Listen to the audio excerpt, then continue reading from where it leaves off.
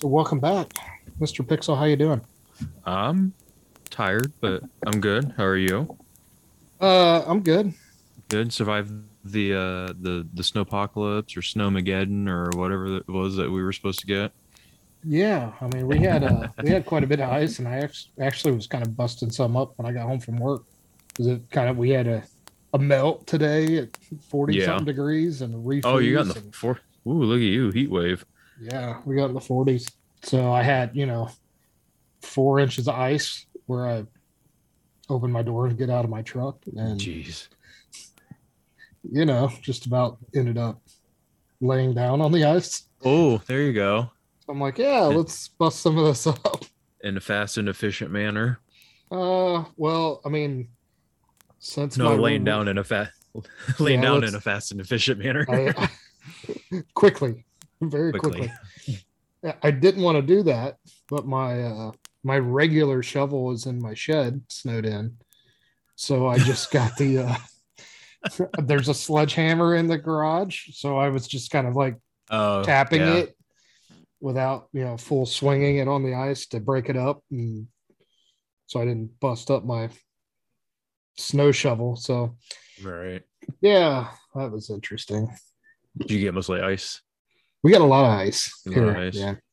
But 40 minutes up the road where I work in Dayton, it was like 8 inches of snow. Mm. So they were dealing with snow drifts and, Mm-hmm. you know, 10, 12, 15 inches of snow drifts and all sorts of Yeah. stuff. So That's about what we had around here. nice. Yeah. A bunch of snow sitting around. My back's starting to recover from all the shoveling. Nice. You have to work in it, or were you Oh off? yeah. Oh no, we had so the day that it started getting bad, or when it started moving in, I guess I should say, we had well, I guess prior to that, we had a lot of fluctuations. So everything would melt and then it would freeze and then it would melt and then it would freeze. And I remember we got a call to an accident and I walked outside and the ground was a little slick. And I was like, oh, great, here we go. That ended up being a semi crash with Mm. about 3 hours of overtime doing paperwork and stuff. So, Oh, but luckily that was my my day leading into my quote unquote weekend. So the next couple of days, I was like, I'm so glad I'm not working in this. Everybody else can deal with it. Little absolutely. did I think that I would be working doing a lot of shoveling, just trying to keep things open so it could be driven through. Yeah, I mean, it's one thing to have to go to work. It's another thing to work harder when you're at home, right? Yeah. Yeah, I'd rather do that here than have to worry about working and then come home and dealing with it. So it wasn't that big of an issue. I can understand that. I can totally understand that. Yeah, we had the base closed Thursday and Friday, so I worked from home. It was nice. It wasn't bad. I didn't have to go anywhere, so just fired up the snow blower and moved the snow and realized there's 3 inches of ice underneath it that it's Oh, not going to pick up and throw. So it was interesting. good old Midwest weather.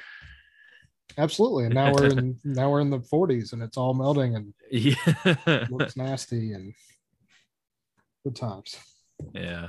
And we didn't get that high yet. So, but it was enough to start making a little bit melt. So it was pretty at first. Now it's been around long enough. It's getting dirty and nasty looking. So I'm ready for it to go. Yeah. Yeah, we had it for a couple days. Looked nice and nobody was out on the road. So Well, other than being snowed in, did you do anything else or nope, not any really. no fun, just snow? Just hung out at the house. That's pretty much it. Shoveled snow. Didn't do a whole lot. Watch, watch some Olympics or whatnot. And Okay. You're not obviously, protesting them? no, no, no, not here. We're watching. So yeah, I mean that was about it. It was a nice, nice slow weekend. I've been in the past week, I've been, I guess, consulting would be the best way to put it.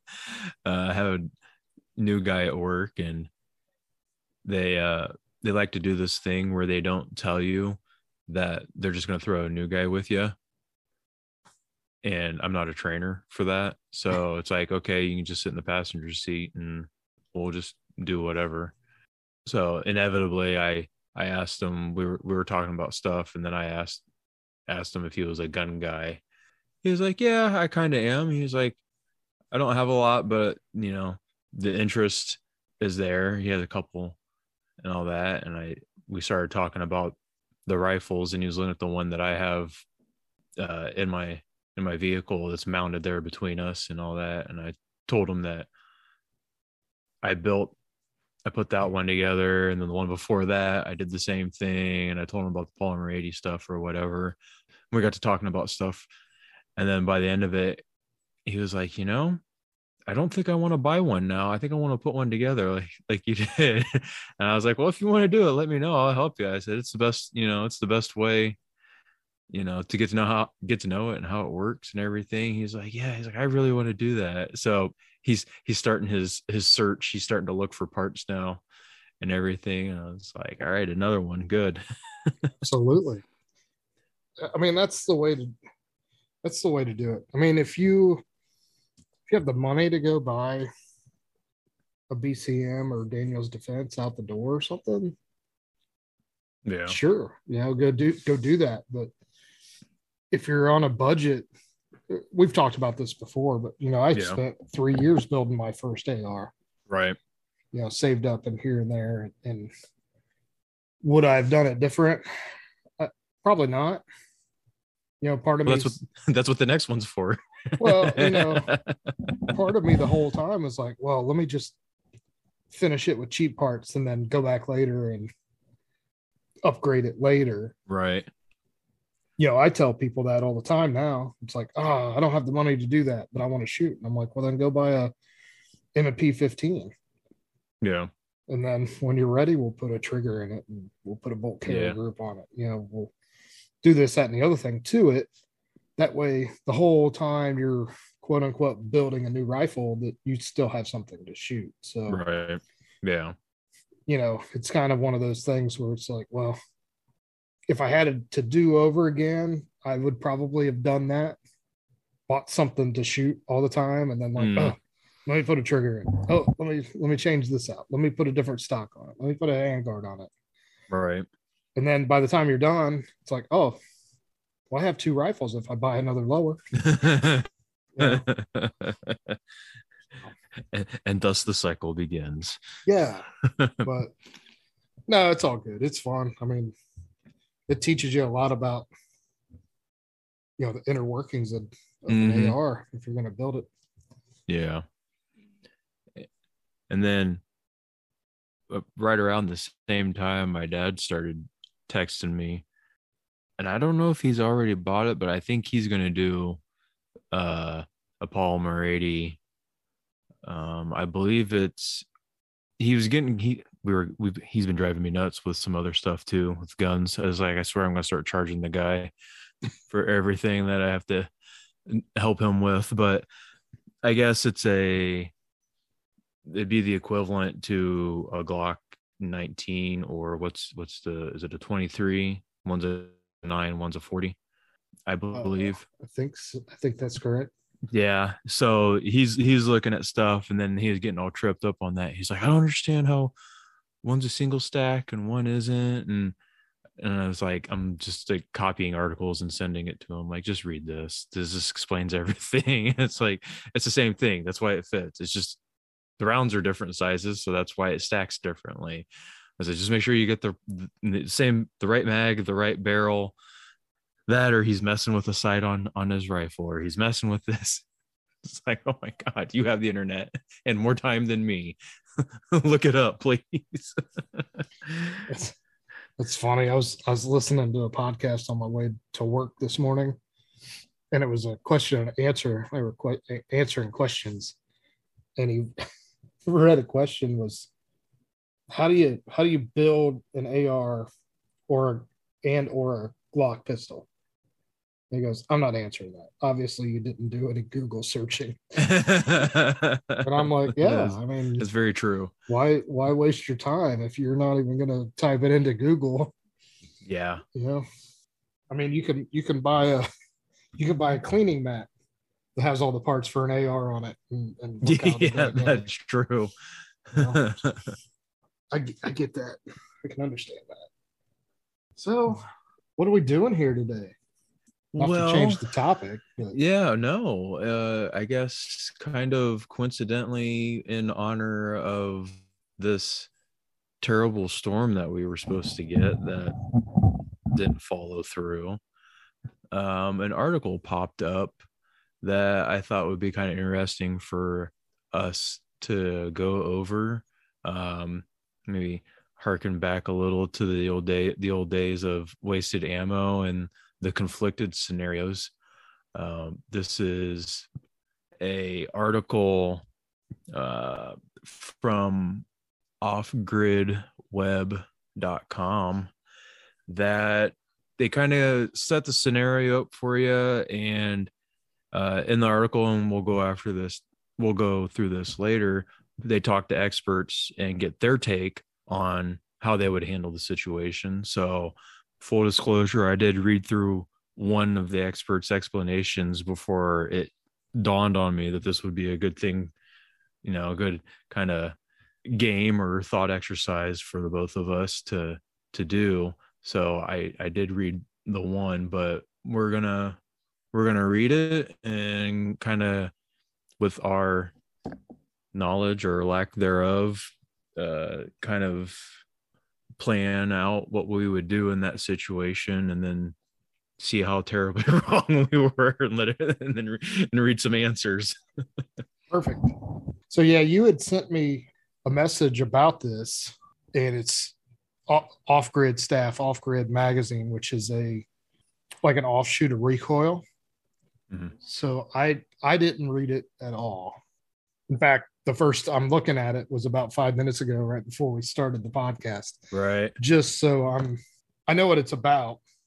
It's getting stranded in a blizzard kind of thing, but that's about it. So I'll go ahead and read the I guess the scenario, I guess, as it is. And okay.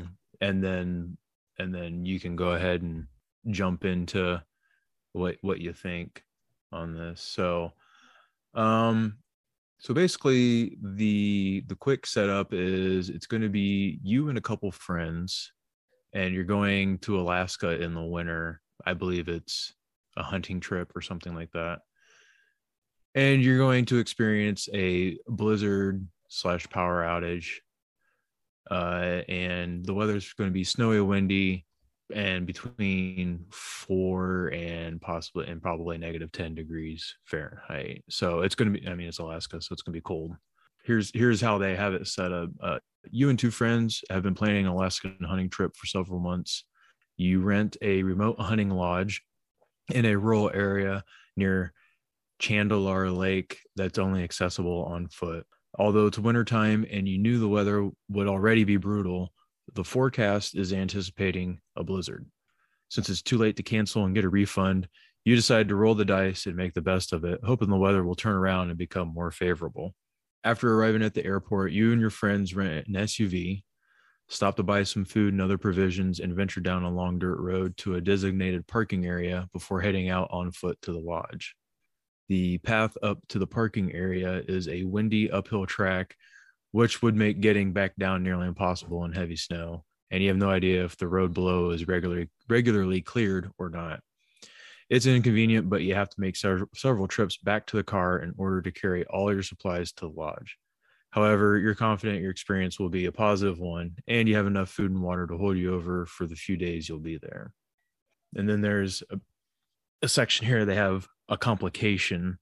You bring a small battery-operated radio to get updates on weather service, since cell service in the area is practically non-existent. Daylight is also compromised by the fact that the sunrise in this part of Alaska typically happens around 11 a.m., with sunset occurring at 2:30 p.m. So you got 3 hours of daylight. Wow. You settle in for the night with winds picking up and heavy snowfall, hoping that the weather will pass you by. You rise early to trek out to the hunting blinds and wait, but the snowfall is practically at window level now. You and a few friends have to force the door open to push the snowpack back far enough to even get a leg out the door. The radio is saying the blizzard is one of the worst in the state's history and it's anticipated to go on for 2 weeks. Lucky you. Then the unexpected begins happening. Power at the lodge goes out. The gas system soon freezes over, as does the water, meaning you have nothing to drink except what you brought. There's no heat in the lodge except for an old potbelly stove that you'll have to go get wood for. The food and water you brought definitely isn't going to last you 2 weeks. So at this point, what are you doing? Are you going to try and get back to the car, which may be compromised, by a road that you can't even use? Are you going to try and walk until you find help with cell service?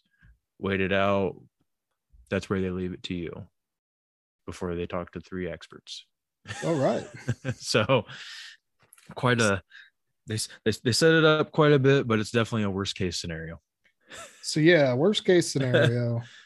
I mean, the first problem I see in here in this thing is that you only bought enough food for the couple days you'll be there. So honestly, I probably would have bought an extra day or two just of how I am, which doesn't matter if you got 2 weeks and you plan on 3 days, you maybe have 5 or 6 days worth of food. Right. But it does say you make multiple trips to the car to carry your supplies back. So I don't think the car's too far away. But it also said the snow is up to the windows. So my first thought is it's probably to the roof of the car or close to it. Probably. Yeah. It'll be even higher if a snowplow goes through. Yeah. So the car, in my thought, the car's worthless. So probably going to stick it out in the cabin. But the cabin provides shelter. So you have shelter. So you need heat, food, and water. It does say you have to procure wood. So that's the first thing I would do is get wood to get a fire, because the water side of that, you're in Alaska, so I would assume it's not that polluted. So you could fill up a pot with snow, put it on the stove, melt it, and boil it for drinking water. So that's kind of the 2 big ones right there is water and wood. You have snow, that fire would provide heat. The other thing in my book there is you're there for a hunting trip. Obviously, if you're there for a hunting trip, you know how to hunt and you know how to process or prepare food. The problem is going to be is getting out of the cabin to go hunt, I would assume. Right. So I would assume, the plan would be to kind of sneak out to the woods, spend an hour or two hunting or being very quiet. And if that doesn't happen, then you chop a tree down and, get you some wood to go back to warm back up. So, you're kind of killing 2 birds with 1 stone of going out to hunt, to, procure meat of some sort. That's kind of what I would do. Did it say the radio is, the radio is battery operated. So you would probably want to use that sparingly. So you're not going to kill the batteries in that radio in 2 days since you got 2 weeks. So I would just use that in the kind of the prime time, 6 to 8 o'clock in the evening to listen for a weather report or something, or maybe just put it on a weather station to see if there's updates on road closures or whatever. Right. That's kind of my first take on this whole thing. So yeah, it's you got enough food for a couple days. So wood for the stove, and then, hunting, obviously, to add to the food storage or the food supply that you would have. hopefully if you're up there for big game or something and you get something within the first couple days, then you're good. But Right, right. the problem is going to be is how good of friends are you with these couple of buddies that you're snowed into a cabin with. That's kind of my thinking. Okay. Do you want to add your take on that, or um, Yeah, I mean, I'm pretty much in the same mindset as you are with that. Obviously, you got to get the wood because you got to get a fire going. You're gonna have to stretch that food out a little bit until you know for sure if you're gonna be able to get anything. I've never dealt with snow that deep, so I don't know if anything's gonna be moving around. If I mean, unless you have some small calibers and maybe there's birds or squirrel or something like that that you can get right away to kind of hold you over if you need it in a pinch before you can get out to whatever big stuff there is. It's just going to be tough to get around with all that snow. That's going to be the problem. The only other thing, I'm with you on the you gotta you're gonna have to start cooking some snow, cooking for some snow? cooking some snow Who's once up you for get that. fried snow? Yeah, once you get the fire going. But I don't know. I almost think something else that I'd want to do is maybe once you get some of the wood going. I mean, you're gonna probably have to. I mean, depending on where you store it, maybe trying to clear an area outside so that way you could get a fire going just in case. I mean, I don't know. I don't know if you'd be able to signal. If anybody be flying around or it depend on where you're at. You know, maybe nobody's flying around, but just you know, just to get, if you only have, what did it say, 3 hours of daylight, you know. It's not a lot of looking. Yeah, yeah, it's not a lot of time for that, so that may or may not be a good idea. I mean, But on that note, would you want to lay some sticks out in a help or something on the snow that could be seen from above? Because if you have a fire in the cabin, you'd have smoke coming out of the chimney. Hopefully, there's a fireplace in the cabin. I mean, I'm assuming so. there it says there's an old potbelly stove. Yeah, so it's got to be sending the smoke out somewhere, Right. right? I don't know that you'd have to necessarily build a fire outside. If somebody's looking for smoke, if they're out flying a helicopter around looking for people that need help, Right. or maybe you could walk in the snow. Yeah. Take your tracks and walk the word help in the snow. But wade through the snow since it's up to the windows, so you're going to be about belly deep in it, and you'll just have to do it in cursive so you can do it all in one shot so it looks uniform. Yeah. But yeah, I mean, and I guess that would also depend, I guess, on if how wooded is it around you, because that's gonna take away from the visibility. If you're surrounded by trees, they're gonna have to be directly above you to even see what you did, versus if it was wide open, they could see it at a greater angle. True. So I guess that would depend as well. Yeah. Other than that, I would just, I probably wouldn't want to go to bed to begin with, but well, I know that stuff's not cheap. So Yeah. I mean, if we go back to the very beginning of this whole thing, I don't know that sounds like a whole lot of fun to me. If you're only got,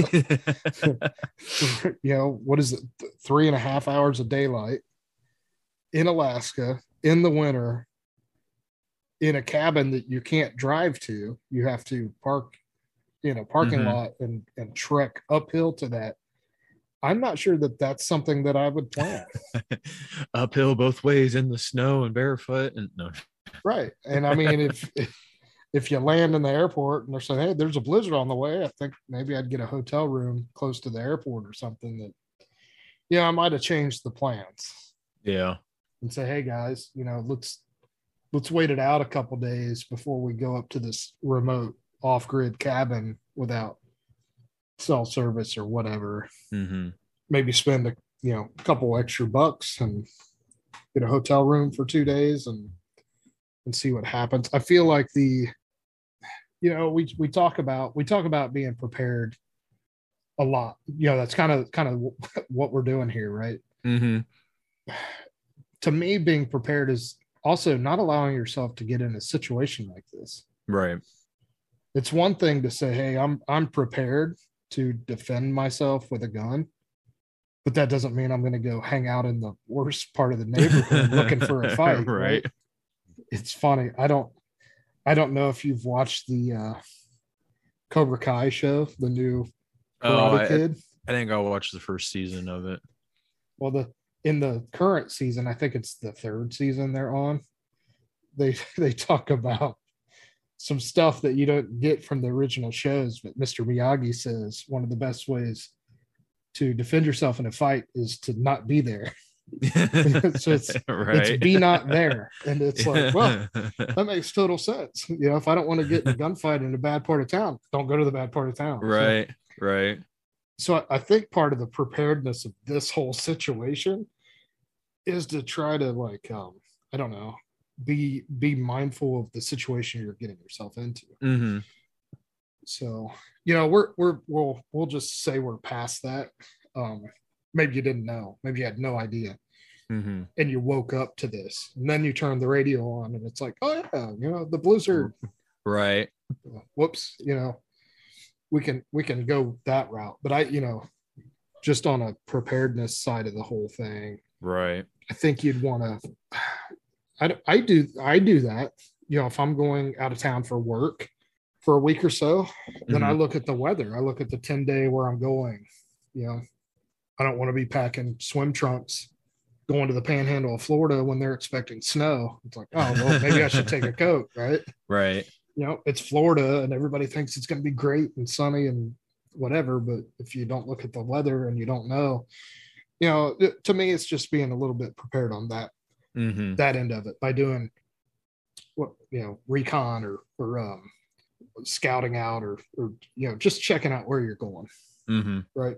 I mean, and I get in this article, it says, it's an expensive trip and you'd planned it for a couple months and all this other stuff. But, I think I'd rather spend $100 on a hotel room and be like, hey, let's wait here and see if this storm is really as bad as they say it's going to be. Right. Somewhere that's in town or where you could be around plows that would clear stuff and walk to get food or self-service. That's kind of if it was me in that situation, like I said, I don't know that I would rent this in Alaska in the winter. But if I did, I think, something like that was, hey, there's a possibility there's going to be a blizzard, but it's been expensive. Let's go anyway. When we get there, we'll grab a hotel room maybe for 2 days and see what happens. So we'll go truer to what the scenario they've presented, but there's another talking point here. So let's say, like I said, you knew you were going to go, you knew there was the possibility of this, and you're going to the cabin. So there's one thing here that they don't give you. They just leave it open. You stop and get supplies. So what kind of supplies would you get with having in mind there's a possibility we're going to get snowed in? Well, like I said, I mean, my preparedness side of that is to buy. They just tell you it's a few days, right? They don't really tell you the days, how many days. How long you were going to be there, or how long the weather radio says that the blizzard's going to last? How many days you were originally going to be there? I think it was only supposed to be a few. Okay. So if we're saying like 3 days, the initial plan was 3 days. My first thought is to probably buy. I mean, there's 3 dudes, right? So yes, there's 3. I would probably buy about 5 days worth of food. I mean, there's not a whole lot of daylight, so it's not like, you're in the wilderness, you're off grid, you're not going clubbing. So, I mean, what do board guys do besides play cards, Yeah, eat, I was gonna say. So I would probably buy realistically 5 days worth of food. If you know this risk is happening, I'd buy, a couple extra cases of water, probably. Something to start fires with. Hmm. I know that like in my go bags, my backpacks, and all that stuff, I have a Bic lighter because they're cheap and they start fires. Um, Yeah. it's I don't smoke, so it's not like I have one in my pocket, but I have one in my bag. I've got one in my truck. I've got one in multiple bags. Hmm. Stuff, just basic stuff like that. Maybe, if you're going to this cabin, and I know there's a lot of, I've rented cabins and gone on vacation to places that have some generic supplies, maybe has some canned foods there. Hmm. And it's kind of expected that if you use it, you restock it. So maybe that would have been in the thing, is if you looked it up and that's the same kind of cabin, maybe there's some basic needs that you buy some extra stuff. Right. Depending on your financial situation and what you could carry through the airport, maybe a little first aid kit of some sort too. Right. You're going hunting, so I would assume most hunters carry that. I have a med pack on my range bag, so Right. if I was going hunting and that was going with me, I'd have that. A couple extra changes of clothes, underwear, socks, spare gloves, spare shoes, in case all that stuff gets wet. Obviously, you're going to Alaska, so Right. it's going to get wet. You're in there in the winter. So, I don't know that there's other stuff that I would have bought going to the cabin initially, other than food. If Right. if you knew there was a blizzard coming, potentially could have been bad, then I definitely would have bought twice as much food. Yeah. More food. Yeah, instead of 5 days worth of food, maybe 10 days worth of food, or a 3-day trip with three guys. Right. Right. or stuff that you can, or stuff that's easy, a couple pounds of rice, Yeah. that's it doesn't take up a lot of space, something like that. Canned goods, something that you could also, if it wasn't bad, you could throw in your suitcase and bring home. Mm. Just something like that. I'm still not above MREs, so something Right. like that would be. If you It, don't need it, you leave it behind. Who cares? right. Somebody else can use it. Yeah, and if they have those in the store, sure. Or like bags of rice and packets of tuna, Hmm. or whatever, something that's high calorie. I like having high calorie, kind of high sugary stuff if I'm doing something like that, Right. to where it's not necessarily, to sustain you, but to give you energy if you got to go Hmm. chop a tree down or something for Right. firewood. So, maybe a bag of gummy bears, so, something that, I don't know. It just, if that's going to happen, then stock up on food. Like you said, if it's MREs or if it's rice or something and it's not bad, then leave it. You don't want to bring it home, just leave it. Yeah. Yeah. I mean, how expensive is a bag of rice? They're not, Yeah. what is it, $1 a pound for a bag of rice? If Yeah. It's that, probably not even that. right. I mean, hell, you could even get. I mean, it's weight. So I know that between the vehicle and the cabin isn't going to be fun, but I mean, you can get canned meat or stuff like that. Make sure you have a can opener. True. But because you don't have to worry about that, and it just says supplies. So if I'm expecting snow, I mean, how paranoid am I going to be? Do I need a shovel? Do I need to get a hatchet or an axe? Because they might not. I mean, depends on, is the cabin supplied, or is it pretty bare? It's just a structure, and you're gonna go do what you got to do and then get out. I mean, on top of, I'm definitely with you. The extra food probably would have been the first thing that I would have went for. I mean, Water. even some of that you could leave in the car, right? I mean, it would suck to wake up and it says the snow's up to the window and be like, oh, hey, well, we got a bunch of food, but it's in a car that's buried in the snow. So Right. yeah, now you got to go trek to the car, dig the car Mm-hmm. out, try to get a door open to get that spare food. But I mean, if you didn't trek it all the way up to the cabin, then you at least know where there is some food. Mm-hmm. But like you said, I mean, cans of spam, packets of tuna, bag of rice. There's a lot of stuff you can buy that's fairly cheap that would sustain life for that. If that's what you're doing. But like you said, I mean, it's if you don't know the cabin or if it's just a cabin, yeah, you may say, hey, let's buy a cheap hatchet and a shovel. Mm-hmm. We might have to dig out or we might have to hatchet the door down to get out of the cabin. Yeah. If it's snowed that bad. Why couldn't the door open to the inside of the building? Don't they usually open to the inside? They don't have to worry about the snow. It did read a little weird that you're pushing the door out. I don't. Maybe there's a screen door on the cabin. Yeah, maybe. We'll say it was the screen door. There you go. But yeah, I mean, I agree with that. There's some basic supplies if you don't know what's already there and stocked in the cabin. I mean, I guess you could scout that out. There was obviously somebody you talked to. Well, you don't have cell service. Well, I guess before you got there, you could have called the person and asked them if there's supplies, if they get snowed in. Does the cabin have a generator? Is there backup this, or is there a hand pump water well that you could go and try to thaw out and pump water from the ground or something along those lines that you could research from the airport or before you got out there, before you made the trip.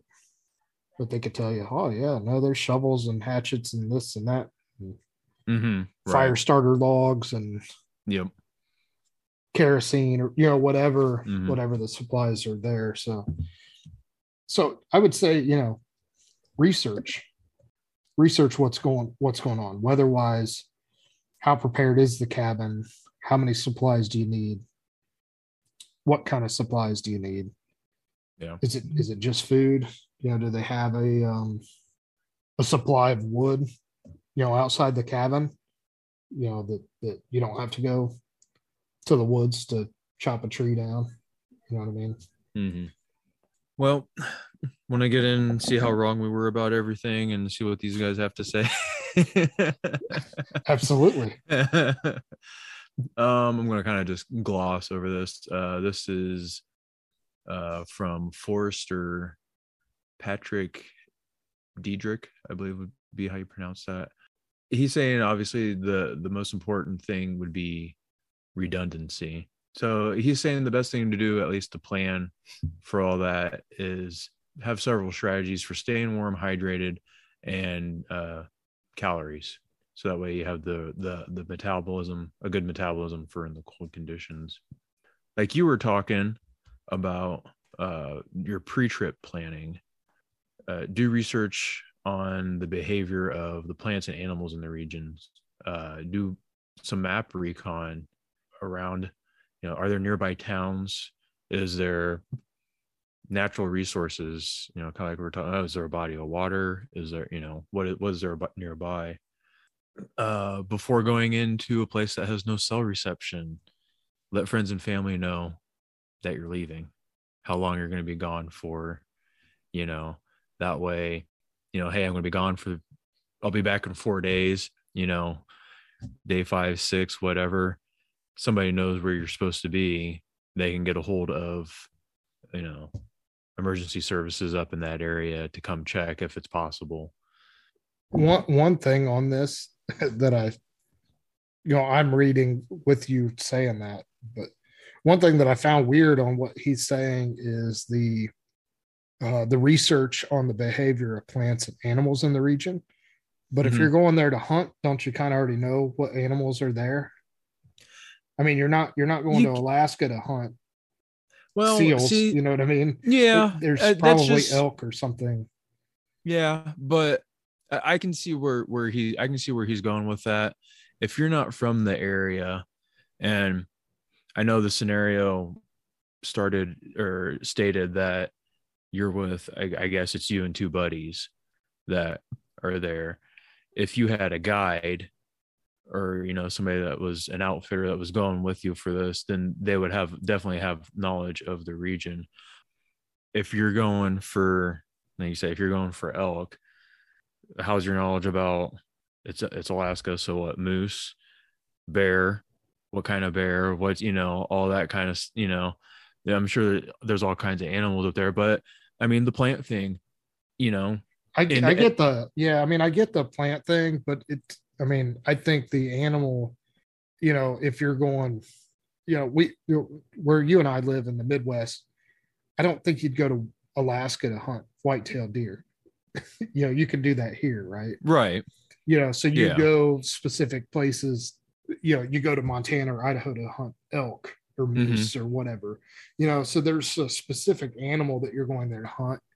So maybe the research is maybe like you'd said earlier, the small game, squirrel. Yeah, I Is think there it's just, squirrels or rabbits or other yeah, small game I animals think there? I think it's a general, so that way you have a little more of a knowledge than just the one thing that you're going for. If I'm hunting, I mean, hell, I wouldn't even know what to shoot these animals with. Well, That's the thing. yeah, If I'm all geared up for, we'll stick with the elk thing. Is that going to be enough to take down a moose? Is that going to be good against a bear? You know. I well, okay, so I had a buddy that did this. He went out to California to Hmm. do backpacking and whatnot and camping and hiking on a mountain. And he specifically bought a 10 millimeter Glock for bear. Okay. So if I'm looking at this hunting trip and going, well, I'm going to hunt elk or moose or whatever, but there is this bear and that bear and these type of other predator animals, Hmm. then I'm probably taking a 10 mil or a 454, something big caliber pistol that I would have quick. Hmm. If the trip went perfect and you're in a tree stand waiting for elk and a bear comes up on you behind you, I Hmm. mean, you want something quick. Maybe your rifle will take the bear out too, but I would also want to have a sidearm for predator animals, Yeah. um, so you can kind of watch your own back Yeah. on something like that. I'm But no, I'm I just get that. yeah. I'm having what was the DiCaprio movie where he gets mauled by Oh the bear? He's the trapper. yeah, Between that and Hatchet, I don't know. Did you ever watch or read that as a kid? I didn't. I think we had to read that in school, but I remember there was a movie about it. Kid uh plane crashes. I think it's supposed to be in Alaska.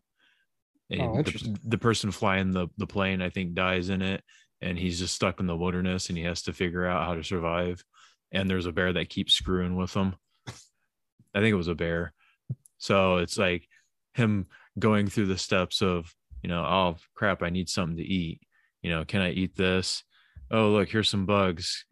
Can I eat the bugs? I'm really dying of starvation here. Am I able, and like pushing through, and obviously a hatchet. He has a hatchet in it, but yeah, that's that's what I keep thinking of going through this. Um, I had to look it up. It's called The Revenant. Revenant, that's what it was. There you go. Yeah, he got his ass kicked by a bear in that one. I think most people do, or most um, people would. yeah. Moving on to what this guy said, he's another thing he's saying. If you're renting a vehicle, make sure it's 4-wheel drive. That's Preferably, solid yeah. advice. Yeah, that's pretty. Make sure it's gassed up. Have a tow strap. Yeah. I guess I. And then he has a section here about food prep. Buy extra food. So hey, we were good on that one. Extra calories, foods in high in fat, protein, and sugar. Nuts, canned meat, snacks like granola, peanut butter. Stock up on those. And so then this guy goes into specialty items for hunting in the snow. Sleeping bags rated for freezing temperatures, tarps, and wool blankets. There's also your tools for starting a fire, sliders, matches, obviously. A few extra. What everybody always says? 2 is 1, 1 is none. Absolutely.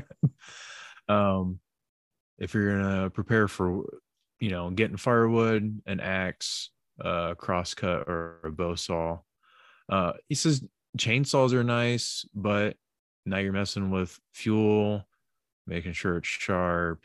You gotta have the ground clearance for using all that. It's just a lot of extra weight. Yeah, I mean,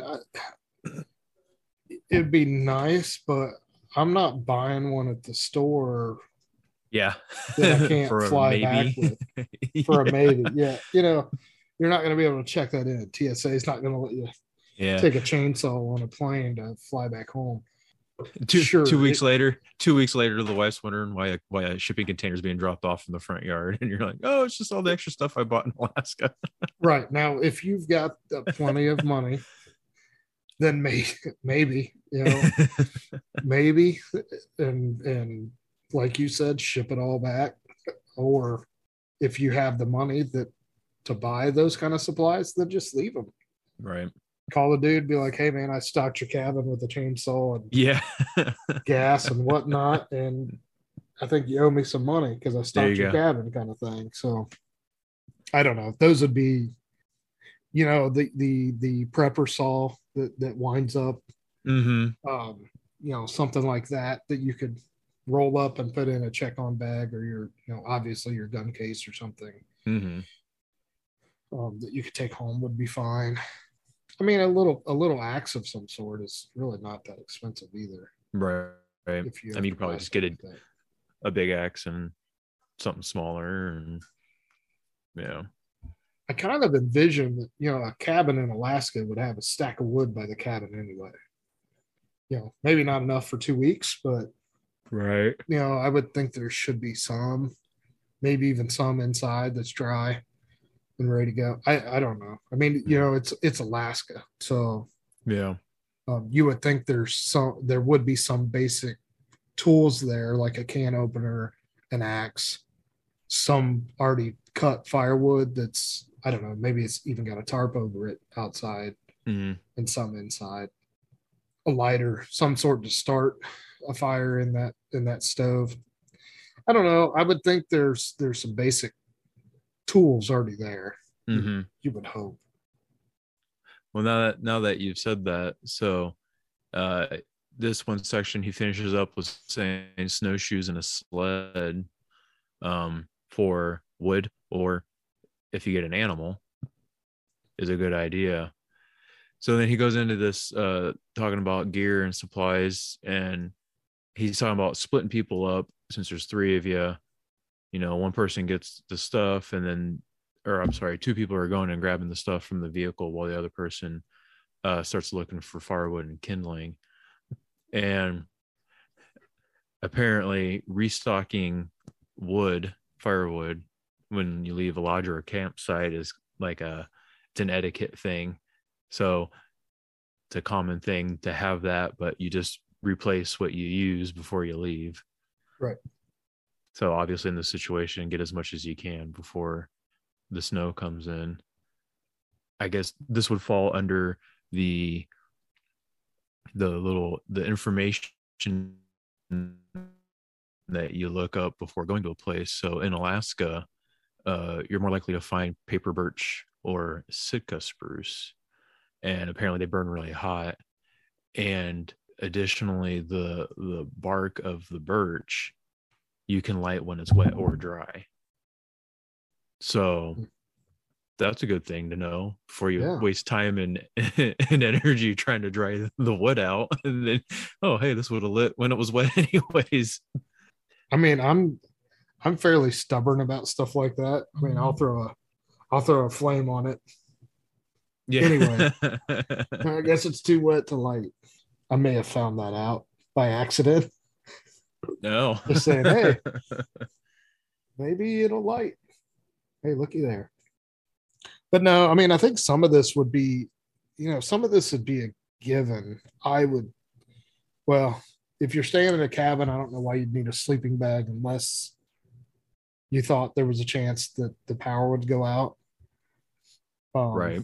but some of some of this stuff to me would be kind of a common sense thing. You're going to Alaska to go hunting in the winter. I mean, you have a good coat, you have maybe a wool blanket or two, you know, Mm-hmm. some of the just the generic stuff. There's not a lot of daylight, 3.5 hours of daylight. So there's even if there wasn't a blizzard and you had power, you'd have to have something to fight boredom Mm-hmm.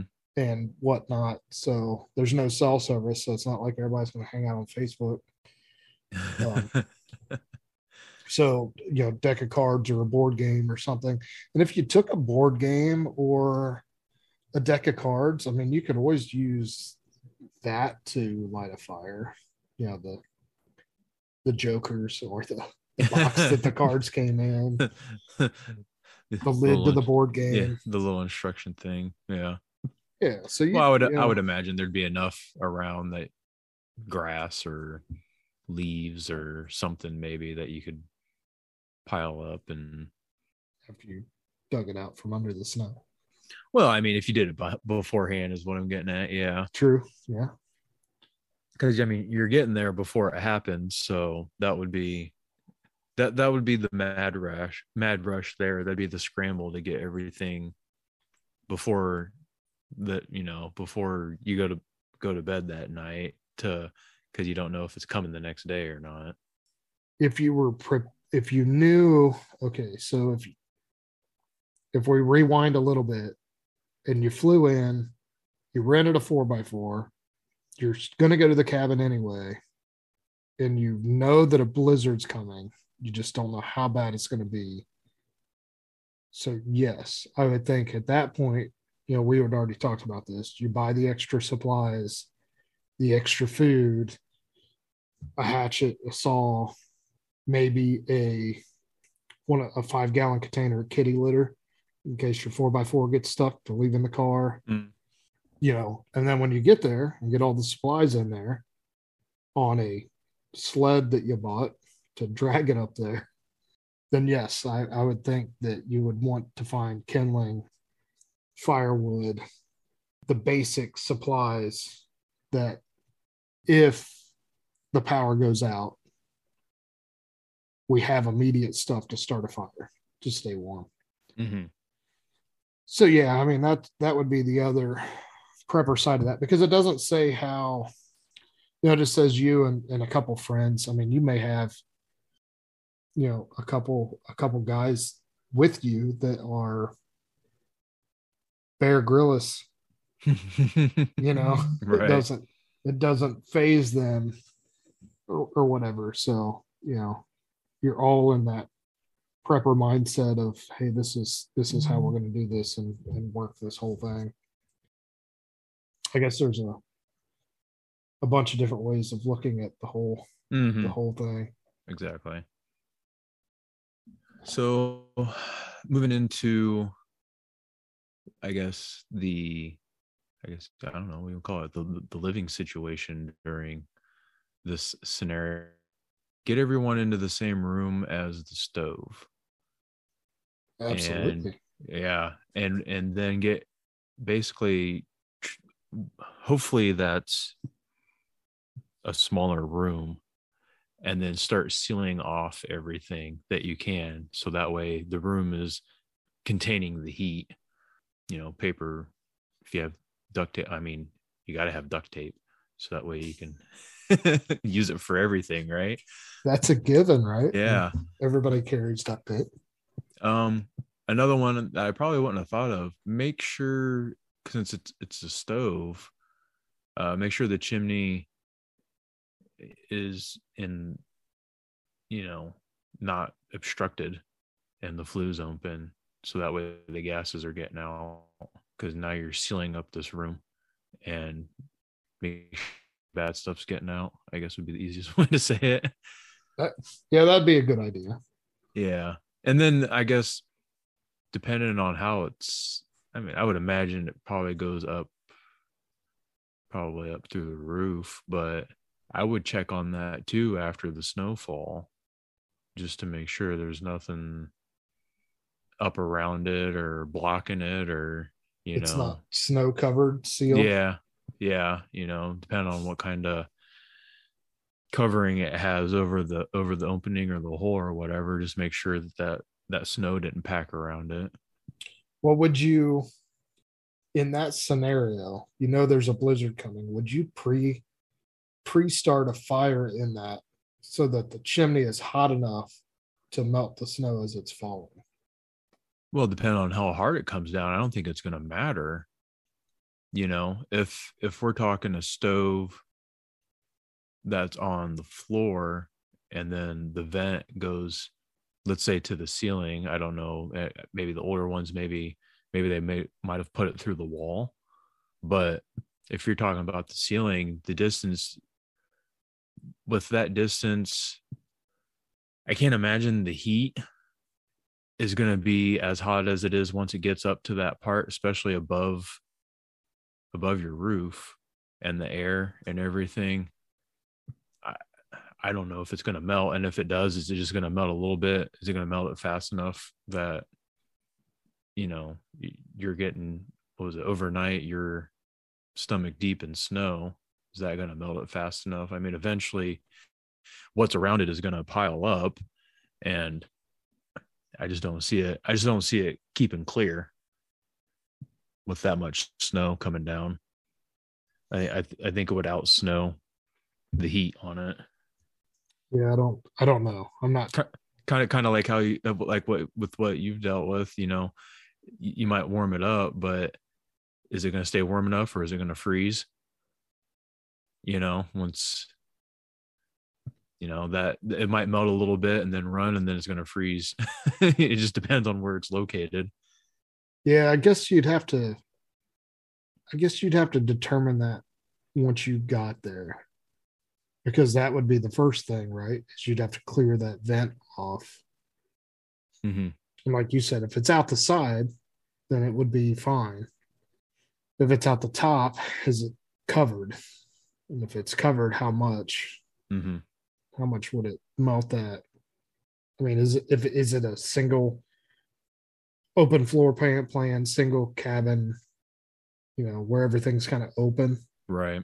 and it's only an 8 foot ceiling kind of thing, or it's Mm-hmm. short, then maybe you could get around that. But the other thing would be, how do you get up there to clear it off if it Right. is covered? You didn't buy a flamethrower when you got supplies before going out there? Like, No. I jeez. wish I wish I had one here to melt Yeah, the ice on my driveway. that'd be nice. But no, well, I mean, I guess it depends on your financial situation. Yeah, exactly. Um, Because then you would just leave, right? You just strap right. the Yeah. flamethrower to the front of the truck and roll Oh out. yeah. There you go. Just mount it to the front. That'd be awesome. Yeah, Just angle it down a little bit and absolutely. um and an additional thing in this is take the wood, and just bring it inside so that way it can dry, stack it up close to the stove. And this guy's even suggesting basically making, as he calls it, summon your inner child and build a multi-layered living room tent out of the tarps and blankets that you brought. So it would Okay. be, so it's going to be an A-frame style shelter. The back is with the back sealed to the floor and the opening facing the stove, which makes sense because then you're trapping the heat. It's coming in to the tent air, it's bouncing off that back and staying in. It's not escaping. Doing this creates insulating effect between us and the interior walls, reducing the amount of fire we need to burn to stay reasonably warm. So, yeah, efficiently heating yourself and not burning through your supplies as fast is a good idea. There's three of you. Somebody's always gonna have to be on fire duty, so you're gonna have to swap out. somebody's gonna have to watch the stove to make sure it doesn't go out, which I guess would depend on how cold is it in there, and do you have the supplies to relight it? I don't think if you go to the store and you're buying extra lighters and some, or even like, like a starting log or whatever, stuff like that, if it starts to go out, I don't think it's going to be that big of a deal to get it relit. Just, you don't want the thing going out because it's so cold. So, maybe, feeding it would probably be more important than worrying about it going out. Yeah, and I know the some stoves like that, once you've had a fire in there for 4, 5, 6 hours, that it could go out. You just kind of rake the coals a little bit, throw a dry piece of wood in there, and it'll kick back up. So as long as it's not out for 4 or 5 hours, which if it is, you probably got other problems. Yeah. But yeah, I can see that. Depending on how big that stove is, if it's not that big, then yeah, you might be putting a log in there every 30 minutes or an hour or something. Yeah. Now, I guess something I didn't think about, the person that is doing this fire watch, another job for them is to check the emergency radio and listen for anything, hey, are you getting more? Are they starting to, whatever they're going to let you know. Everybody else has got power out. That'll give you a better idea if there's any hope of somebody coming by in the next day or two or not, or what everybody else is dealing with, along with how you set up this little room to stay warm in. Try, like you were talking about, if it's a huge open floor plan, it's going to be trickier. But if there's multiple rooms, seal those as well, and then it acts as like an airlock. So you might lose a little bit of heat in that next room, but the further you go, that's even less cold air coming in, just like you would with anything else. Yeah, I saw that in here, using a window in one of those other rooms to go in and out. If there's yeah. If it's too high. Well, if the door is to outside is in the same room as the stove, you don't want to be going in and out that door. Right. You'll be losing a lot of heat. Mm-hmm. So you may want to go out a window anyway. Right. On a sealed room. The furthest room away, so that way you're not getting that air back into the. Yeah, I thought you were talking about this doors to nowhere. I was not aware of this, but it makes sense. So up north, some buildings have what's called a door to nowhere, and it's specifically for if the snow is very high. So instead of having to try to push a door out into the snow or having to bury yourself out, there's a door that's higher up that you could go out with hopes of going out on top of the snow. I didn't know that. Yeah. That way you don't have to tunnel, in or out, or open up the door and worry about stuff falling in or anything like that. You can just go out this door and hopefully be on top of everything. So if you have snowshoes or whatever, then you're good to go. That's interesting. That is very interesting. And then some tips, I guess. If it gets really, really bad and you're there forever, you're going to probably have to start breaking down furniture, cabinets, and then worst case scenarios, the building itself. Obviously, you would want to go with that airlock system, the furthest room, structure, and you got to be careful with the structure too, but you want to start taking stuff from that far room and then slowly working your way in. So that way you're not compromising your insulation or anything else. So when on here do we get to the Donner Party? and you gotta start. Well, let's see. We have hunting and nourishment and fighting panic here coming up, so that might be coming up here. I mean, it says like 2 weeks though, right? So Yeah, 2 weeks. So, um, so let's say it's not too terrible and you are able to get out. So it's just kind of the stuff I think that everybody knows. Wear layers, because if you have layers, you can regulate your temperature better. If you start to get hot, you can take some of those layers off to cool off, so that way you're not sweating, and then which eventually is going to make you cold.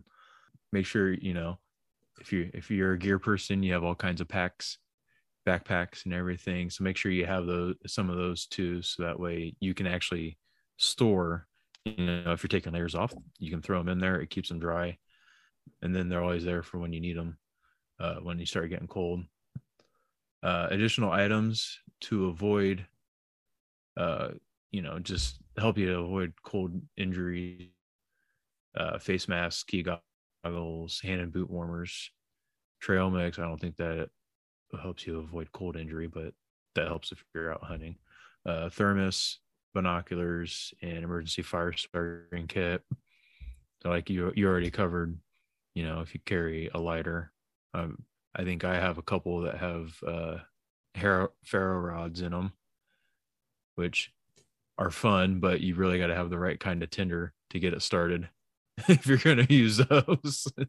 It's not like just holding a flame up to something. yeah, I mean, in a pinch, like I said, if you got a deck of cards or something, or a board game with paper instructions, you could Yeah. use that kind of stuff. But additionally, if you're that far out in the backcountry, you probably don't want to get too far from where you're staying because you're not familiar with the area. But if you are, maybe, like you said, financial situation, maybe look into like a sat phone or a GPS system, which I don't know how well those would work up there. Satellite probably would help you a little bit more, since you're using satellites versus cell towers. You don't have cell service out there. Old school, go with a compass. Work on those compass and map skills there. And neon what was that movie? Is that Hateful Eight? Which is kind of funny. That's they're all stuck in a cabin in a blizzard. True. And they did a form of this in it, flagging. So neon flagging, so that way along the way you're just putting neon, I'm assuming they're plastic, just bright neon plastic, leaving the breadcrumbs Right. behind you, and doing that, so that way if you are going out a bit, it's easier for you to find your way back. And if they're plastic, I mean, you could pick them up on your way back and use them again. Yeah, definitely. And then in this one, they're using, I'm assuming this is like you're saying, like an elk or something like that, because they keep talking about if you're going out to a blind. So you could do that to make the path, and then just leave it up if it's feasible to go back and forth, hoping to find something to shoot to bring back to the cabin. Right. So what this guy has to say next about food, obviously in this situation, having your nice 3 meals a day isn't going to be as important. The most important thing is staying hydrated. And that's that weird thing during the winter that you got to worry about, because it's not like summer where you're sweating all the time, and it kind of helps you feel that you're thirsty. Right. Whereas in the winter, I mean, we were just talking about, out shoveling snow. I did get hot doing that. There was a couple times, depending on the day, I just took my coat off because I got hot, and I would shovel out there if the wind wasn't blowing that bad. But I always came back in and I was like, damn, I'm really thirsty. I drink a couple glasses of water when I come back in. I can see how that would sneak up on you. Did you throw some Strike Force in that water? I was already energized. That was the morning. That was when I got up. I was like, oh, I'm going to need this. Because obviously you would have that That's in right. this cabin with you, right? Eh, of course, before I went there, I would go to strikeforceenergy.com and I'd use the code aftershock for 20% off and make sure it got to me beforehand. So that way I had a little something, a little pick me up in the morning. So you could take it with you on the trip. Absolutely. Oh, that's true too. Yeah, those little packets, Right. I mean, if they had a good mail service, you just have them ship a bottle up there. There you go. That way, I mean, between three people, you could probably go through the bottle in the couple days that you were supposed to have, If you your had trip. if you had a bottle of Strike Force, you could probably just run back to town to get help. Be the only place in the whole state that didn't have snow on its property. That's right. Uh, There's our ad. Yeah, there's our shameless plug. But no, you're right.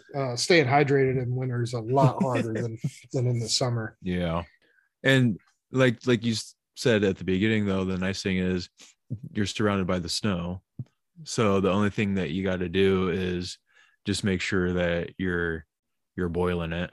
Yeah, and I mean, if you've got a container, obviously you'd probably have a water bottle. Most people have water bottles.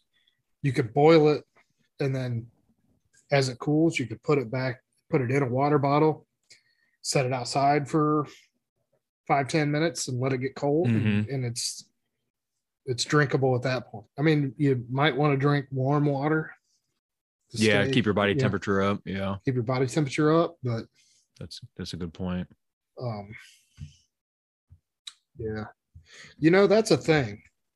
I know this is a hair off topic, but I heard that there is Asian countries that don't drink cold water. They drink like room temperature water. And the reason is so your body doesn't use energy warming the water.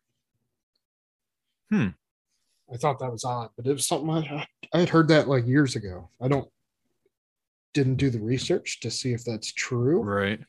But it makes sense. Yeah, it does. I mean, especially if you're not, I mean, if you're, some of these places where it's more agricultural, or, I mean, you say Asia, so Asia's a huge part of the world.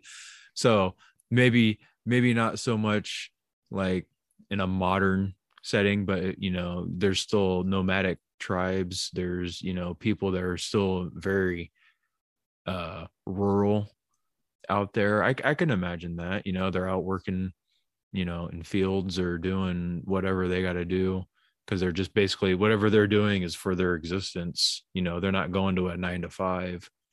They'll need that energy. That makes sense to me. Yeah, a little bit. It's an interesting side. Now I'm gonna have to look that up after we're done. Yeah.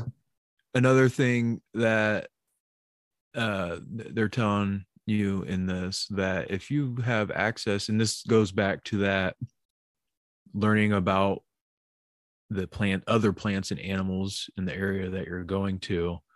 This says if there's certain evergreen trees there, you may be able to use the needles and scales to make a tea, and it has a very high vitamin C content. So, one, it's not water, it's tea. So it help breaks up just having water all the time. And two, you're getting some vitamins. So that would be good. And then this says, and I guess this kind of goes for any kind of situation, really. You don't just have to be snowed in. But if you're in a situation where you're restricting what how much you're consuming just for rationing purposes, try and eat whatever you're going to eat before you go out to do something, I guess, strenuous. So if you're going to go hunt, or if you're going to go get wood or whatever, try taking your food before then, so that way you have the energy in the tank to go do that, and probably more efficiently. That way you don't gas out and then cause a problem. Somebody has to give you a Snickers. Yeah. You're not yourself. And then last thing he has to say is uh more of a kind of a mindset thing. They title this section Fighting Panic, and it just says keep your spirits high, because it helps you, if you're injured, it helps you, or it helps you avoid that kind of, getting sick. It's going to be boring stuck in a room all the time. So do things to, take your mind off of that, where, whether it's,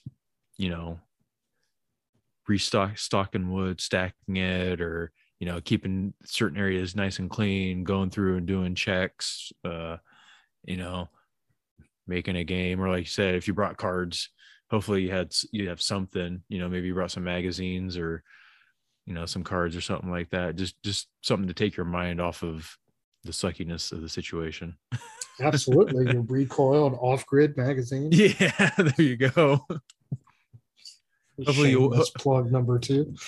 Hopefully you walked in and there was a coffee table with just magazines spread out for you, some reading material.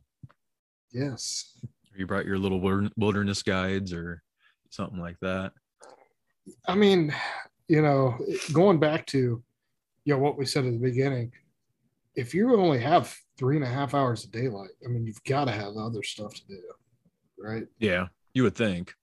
I mean, most people don't sleep for 20 hours a day. Most people don't. Yeah. Most people don't. So, if that was your plan all along is to hunt, you're going to hunt for probably the 3.5 hours that the sun's up.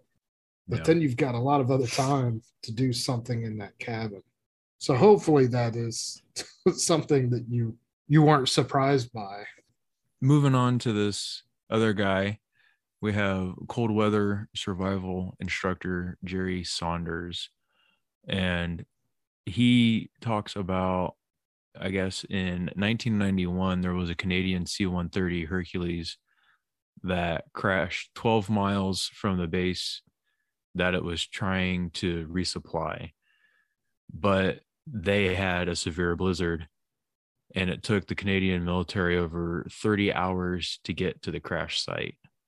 So they were 12 miles away from the base, but it took them 30 hours to get out there. Now, was it because of the snow, or were the Canadians just waiting for permission from the snow to get through, since there's bad Canadian jokes since they're too nice? According to this, many people died from exposure. And apparently at that time, it was negative 60 degrees Fahrenheit. I can't even imagine that cold. I can't either. I think I've been in negative teens and maybe 20s, but I can't imagine negative 60. Yeah, that seems crazy. So this guy's philosophy is being stuck in a cabin for 2 weeks, as in this scenario, is an inconvenience. Don't turn it into a survival situation for everyone. Donner party of 3. That's right. So his prep. So he starts out with a comms plan and says that if he knows that a blizzard's coming, and there's a possibility that his 72-hour hunting trip might turn into a future survival documentary, he's going to call the lodge owner before leaving and ask about contingencies and available resources in the area. So that's another, on top of researching your flora, your fauna, your, nearby, call, which is smart, call the person. They probably do know the area. So, and then that would be the good time. Hey, what is actually stocked there? Have you been there since the last, did you rent this out to somebody else before? Have you been there since they were there? What all is actually up there in case we run into some bad weather. He's also saying he's going to leave a very detailed itinerary. I don't know how detailed you're going to get on a 3-day hunting trip where you're staying in a cabin, but same idea as the previous guy we talked about. Emergency contacts, give them instructions, hey, if you don't hear from me in a certain amount of time, start calling.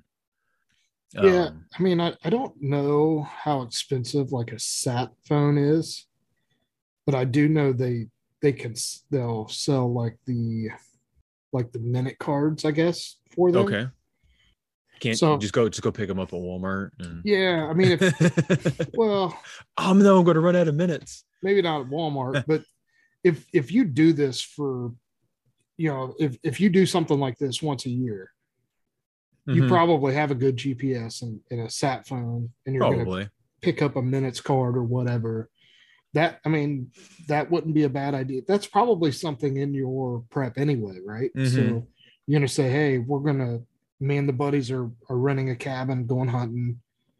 When we get there for the night, I'm gonna hit you. Don't answer the phone. I'm gonna call you from the sat phone. I'm gonna leave you a message to ping my location and tell you Hmm. everything's okay and whatever. So you call home, call the wife, call whatever, and say, hey, made it. Everything's good. I'll call in 12 hours if you don't hear from me in 24. Hmm. This is the last location that we'll be at. We're in the cabin. This is where this is at. So if you have that kind of a plan there, that makes total sense. Like I said, if you have done this, if you're planning on doing this, a lot of people do that anyway. And I think Bo does it. I think Bo has like a GPS kind of like a locator thing of some Okay. sort when he goes out, and it's just for safety, right? So Right. somebody doesn't hear from you in your 24-hour window or whatever, then they're going to call the local whoever park ranger or somebody up in that area to say, hey, Hmm. I had a sat phone hit 24 hours ago, and here's the last known location or whatever. I'm sure there's Hmm. ways to access that. Makes total sense. Well, if anybody's interested, and this is just the first thing that popped up. So if you look at the satellitephonestore.com, the one of their cheaper models for a sat phone is $345. So, and obviously then it goes up from there. And it's just like a regular cell phone. You have a plan that you pay for. And I believe I saw something about rentals. I mean, hell, they have terminals. They have all kinds of stuff on here too. I mean, because obviously people that go boating and that kind of stuff, they're going to need something like this as well. So I guess, hey, depending on financial situation, you might have that. So that way you can stay in contact. That would be a good idea. Yeah, I mean, if that's something that you do for fun, and like I said, you do it even once a year, in my book, that'd be worth it. It'd also be worth something that you keep in your vehicle as an everyday prep, right? I mean, we talk about being prepared for stuff. You get hit with a storm here, and the power grid goes down, and then the cell phone towers go out, and hey, I'm gonna go to my Alaska hunting pack, bust Right. out my sat phone, Yeah.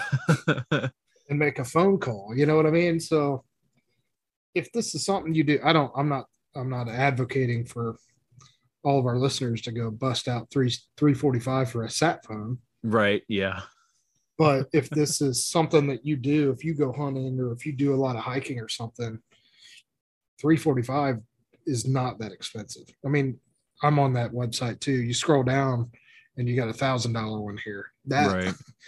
That's a tad Yeah. expensive. I mean, you still have to you still have to pay for the plan, Right. but like you say, if this is something you do all the time, you're limited on minutes, free incoming calls, but you're not shelling.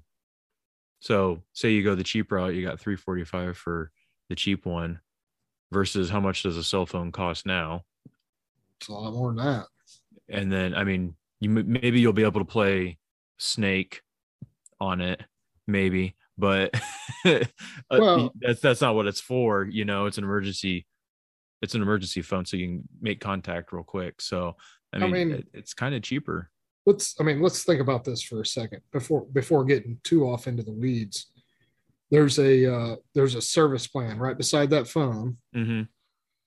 and it's $45 a month for 10 minutes or $60 a month for 10 minutes. I don't know what the difference between those two plans are. In my book, if I did this once a year, or if I was traveling a lot, driving a lot through rural back countries of West Virginia or whatnot, I was traveling to Asheville, but I had cell coverage all the way there. But Mm-hmm. if you're traveling a lot for work, 345 is not bad, right? That's not Mm-hmm. expensive. But I could justify $45 a month because I waste that much money, right? Probably a Right. month on junk, on snacks, on whatever, just for the peace of mind that I've got 10 minutes on that phone.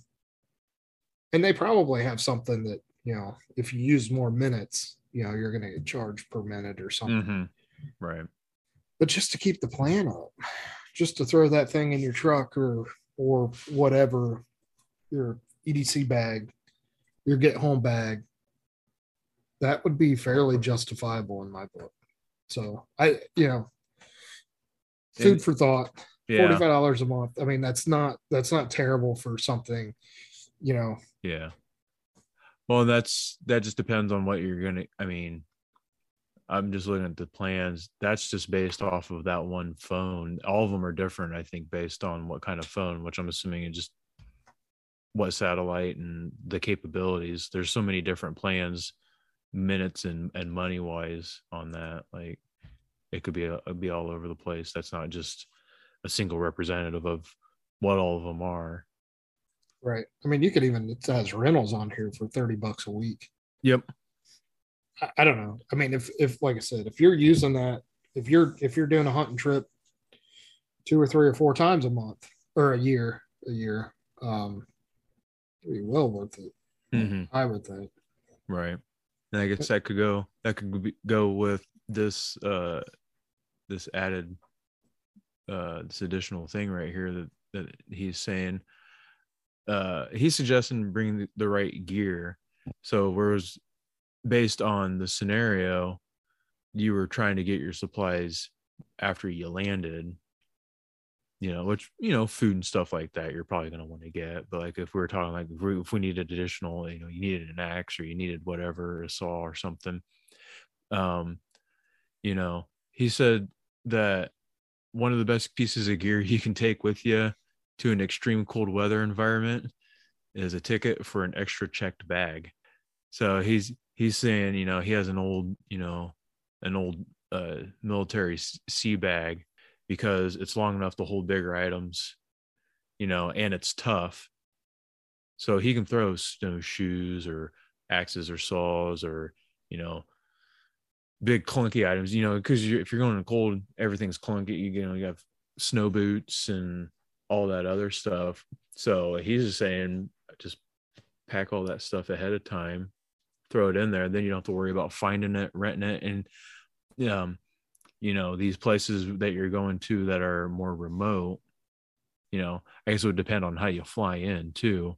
But if they're pretty remote, sometimes the supply chain isn't the greatest. I mean, it's not good now everywhere, but in that place, and I mean, even imagine doing something like that now, there may be a chance that what you're looking for isn't going to be there. Well, you could always, obviously you're flying into some place with an airport. So if I would imagine there'd be like a FedEx store there. You could also ship yourself stuff to get held at a FedEx store. Right. And that's if you're flying into an airport. Like with Alaska, I know a lot of times you fly to an airport, but then you're jumping into a smaller plane. Right. And then maybe you're flying maybe to another plane or something. And then there's just a strip cut out and you're landing there and then you're hoofing it, which obviously you're not, because in this scenario, you're vehicle. So you're probably more than likely coming from an airport. But so like what you're saying, that would apply. Yeah, because you could, I mean, depending on how remote it is, there's what is it? They have the Amazon drop boxes. Oh yeah. You could ship stuff to the FedEx store. If you don't have it, you could buy it and have it dropped off at one of those Amazon boxes to pick up when you get in town. I mean, there's a lot of different ways to get supplies there that, I mean, the scenario is you've planned for this for months. So, in Alaska, if you knew it took 2 weeks to get something shipped there from FedEx, I mean, you should ship yourself a Pelican case full of supplies, like this thing says, the axe and snowshoes and saw and shovel and whatnot that you don't want to take with you on the airplane to the FedEx store. And if you Right. don't have it, and like, oh well, I don't have an avalanche shovel, so I'll just buy one on Amazon and have it and pick it up on an Amazon Dropbox, right? Right. Because I'm sure they have it. Um, you could do stuff like that, or I don't know, you could probably order one through Home Depot or something and pick it up in the store there. So, who knows? There's a lot of ways of, I like that, the bring the right gear, because like I said, in my scenario is you would think you would research some of that stuff and find out what the weather pattern is and what's going on and what do you need. I hate that personally. I hate showing up somewhere totally feeling like I was unprepared for what I was getting myself into. So this next one is good. I mean, this is your reconnaissance before you go. I'm sure you can find them somewhere. Well, I guess this is saying print your own. You make maps, make hard copies of them, and then you laminate them so that way everybody in the party gets one. And on these maps, do routes. So like, from here, this is how we would get to the airport, or this would be the best way to, if we need to medevac somebody out, that way everybody's on the same page. Everybody has a map. Something happens, maybe only one person is trying to get the other two out. Everybody has a copy. They're not fumbling around trying to figure out where Bill hid the map in all of the junk and it's behind the wood pile or something. I used to do that. I used to have one of those National Atlas. Remember the big Atlas books? I used to carry. I used to. I'm old enough. I used to have one of those, the big book in my car, at least for the state. And you're absolutely, and at 20 plus years ago when I lived in Texas, I'd drive back and forth, and if you didn't print out the MapQuest route, then you had an atlas sitting on the passenger seat. Yep. So I used to have one of those, and they had one. I have a Harley motorcycle, and I was a member of the Hog group or whatever. But every year, motorcycle gang. Well, it wasn't a gang. It's Harley owners group or something. Oh, okay. Where it was like you got a card and it had like roadside assistance. Oh, okay. You were kind of prepaying for that. And every year they would send out it was an atlas of maps of the United States and lower 48. And the reason they sent it out is because on the maps it had all the Harley dealerships in the States, but it was still a road map. And it was a lot smaller than that old, huge definitely. Spiral bound thing. And I was like, man, that's something that I need to throw in the motorcycle or throw in the car that you have. I mean, that's a very good asset, like you were saying. Because my first thought when it says print a map, like, well, if you got a GPS, you don't have to worry about it. Well, 2 weeks without power, using a lot, that's going to die, right? It's not going to be good for forever. So yeah, that's something that I didn't really think about. I wouldn't have thought of that, but so I don't have any experience with the site. I'm actually now just tinkering around with it right now. There's plenty of sites online that you can find that will show you all kinds of different kinds of maps, whether it's in that a topography map or landmarks or anything like that. This one that this person suggests is caltopo.com, CALTOPO. anybody else uses stuff like that or whatever, let us, comment, let us know what you use, because I would like to actually start looking at that kind of stuff. I think that's interesting.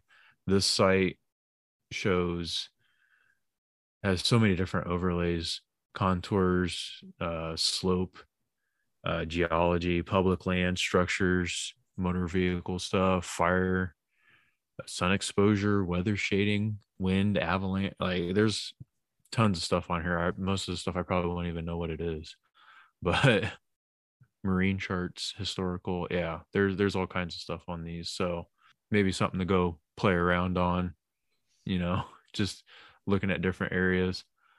But there's tons of other stuff online. You can get on, do that, print out your maps, and if you have a map, like we were talking about earlier, have a compass. That would be helpful. A good compass, not a compass in your watch or Oh man. yeah. Those little bubble compasses on in your watch. I will say, the other thing on that, watch some YouTube videos, learn how to Yes. use it. I mean, having a compass is one thing. Yes. Well, that and Waiting, how to read your map. Yeah. when you not waiting until you need to use it Mm-hmm. to realize that you're trying to get on YouTube to watch video and you don't have cell service to kind of Mm-hmm. figure out how to use your compass. So there's a lot of Right. videos on that on YouTube just to check it out. Well, and you also have to, if you're going to cover large distances, there's a difference between true north and magnetic north. And that varies depending where you're at in the world as well. So if you don't have far to go, it's not too, if you just need to figure out, oh, I know I came from southeast and I have no idea which way I'm facing. Oh, there's okay, now I'm good. But if you're using it to actually find certain things and you're gonna be humping it for a little bit, you gotta make sure because you could end up in that general direction, but you're gonna be missing it and you're gonna be more lost than where you were. Yeah, and if the sun's only up for 3 hours, you're not going to get a very good east rise and west sunset. Yeah. It's going to be kind of low. Yep. it's Not all in the that it's all in that direction. yeah yeah. That's something that we get really no matter the season. Yeah, the sun's out less in the winter, so it's a little lower, but it's still pretty east Yeah. when it comes up and pretty west when it goes down. Uh-huh. In Alaska, I bet that's a little bit different. That's a Right. little different. A little bit. He kind of rehashes some of the same stuff with clothing. He just says avoid cotton, some wool. Yeah, that's a whole field of weeds to get into when you start talking about clothing and synthetics and stuff like that. Most importantly, avoid tight stuff. If you're not walking, loosen your boots up for you don't want them to swell. Again, layers, having the right stuff in the right order, and I like this. It says tidy whities have no place in the tundra. Yep. Bring wool socks. Don't skip here. Wear only one pair unless you buy the next size up. 2 pairs in the same size will be too constricting. I've probably been guilty of that before because I'm going out real quick. I'll just throw. I think as that was as a kid, I would throw. It's very rare for me to wear thick socks right now, but I'm usually not out in the cold that much. So if I was, I'm sure that would be something I would take under consideration. Once your feet get cold, it kind of goes downhill from there, right? Yeah, unless you change. Yeah, I mean, but if you're outside in the winter at a bonfire or whatever, once Mm-hmm. your feet get cold, feet gets cold, it sucks. Yeah. I mean, you can stand close to the bonfire and you can get warm from the knees up, but if your feet are cold, dude, it turns miserable really fast. So that's kind of a big deal. I mean, there's get Thinsulate boots and wear wool socks, and Mm-hmm. That helps a lot. If Mm-hmm. you can rewarm your hands up. You stick them in your armpits, Yeah. kind of under your coat, pull them out of the sleeves inside your coat, Mm-hmm. stick them in your armpits, and your hands will warm up. Yeah. It's your feet, man. Not that flexible. It's not that flexible. You're not gonna be able to pull them up your pants and sit on them. But Yeah. dude, and that I didn't think of that. That if you're gonna layer wool socks, because I haven't done that. I'm kind of like you. I'm don't necessarily War- wear thick socks. yeah. I'm warm footed. If I know I'm going to be outside for an extended period of time, sure. But I never even thought about layering Mm-hmm. socks. And since I didn't think about that, I wouldn't have thought of buying two different sizes of Yeah. socks. But that makes So, total sense. I would say though, on a side note from that, make sure you try out your boots with two pairs of socks on because you yeah, may need to buy bigger definitely. boots. Yeah. And you don't want to be too constricted. Like, yeah, that's definitely important. Yeah. So if that's a thing and you think you might be doing that, then you might want two sets of boots. Yeah. You're probably gonna bring a couple anyways for whatever you're doing. Right. That gave me a bad it wasn't bad. That gave me a flashback. Tell a quick war story from back when I was in the army. I was stationed in Germany for about 6-7 months, and the area I was in, it's kind of like what we have, like the seasons. It snows and gets cold in the winter, and then it gets nice, during the spring and the summer and all that. Well, it was winter, and the base I was on it's an old, like there was, this is how old it was. Some of the barracks still had keystones above the door that had like helmets and swastikas from World War II. There were old World War II barracks Wow. that had been updated on the inside. So that, but it was a small base. So when they turned this into, the military base that we would use, most of the stuff wasn't actually in the actual base. It was outside. Yeah. So which was a pain because when you're there and you're in a different country, you might not have a vehicle and they expect you to go to formation and you've got to find a ride every time to go out to these stupid things. But even worse was the where we'd have to meet up. We would do ruck marches every once in a while, and they intentionally had us do one in the winter. There was probably a good at least 6-7 inches of snow on the ground at this time. Of course, I couldn't find a ride for this one, so I actually rucked out to the ruck. Hmm. And then luckily I found a drive on the somebody to give me a ride on the way back. But yeah, this was one of those where everybody's walking, you got your packs and you got your vest and your helmet and all that stuff on. And I think that about a handful of people were injured because there was ice underneath it. So people were slipping and getting hurt. If they were lucky, they would slip and fall back on their pack and they wouldn't get hurt. But this was, I don't remember how many miles this one was, but part of it was at the halfway point or the turnaround point, they would make everybody stop and you would have to hang out for 15-20 minutes or so, or however long it was, while you start getting cold. Well, part of your packing list was extra socks and a shirt, boots if you needed them. I mean, your pack had to be a certain weight anyways, so you could throw that stuff in there. That's an experience when you're taking all of your gear off that's trapped all that body heat in, changing your shirt, your undershirt out to put all that stuff back on, and then taking your boots and your socks off, and you're sweating because you've just been walking and carrying all this gear, and then you have to turn around and head back. Like that's that's an interesting thing to have to do I bet. In the cold. in the cold. Yeah, just nothing but steam everywhere coming off of people because it's cold out. Did not make me want to be one of those polar bear people. I just didn't have the urge to go jump into cold bodies of water. So not for me. No, that's crazy. You had a pre-ruck, and then you had the Yeah. real ruck. And then the real ruck. Yeah. Yeah. The lieutenant asked me if I was being an asshole. He's like, did I just pass you ruck into the ruck? Yeah. Trying to make us look like a bunch of assholes. I was like, no, I just didn't have a ride. I made it. I'm alive. So, but back to this guy's stuff. I guess this is kind of a random section where other things, and I guess I didn't think of this. We were talking about food.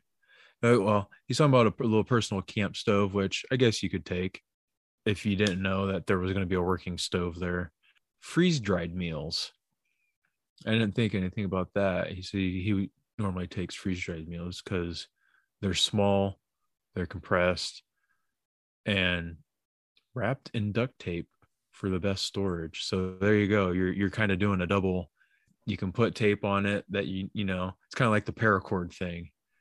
You know, you put it on a knife, you use the knife and it helps with your grip. But then if you need the paracord, you can take the paracord off and you can use it for something else in a pinch. You know, may not be enough for everything.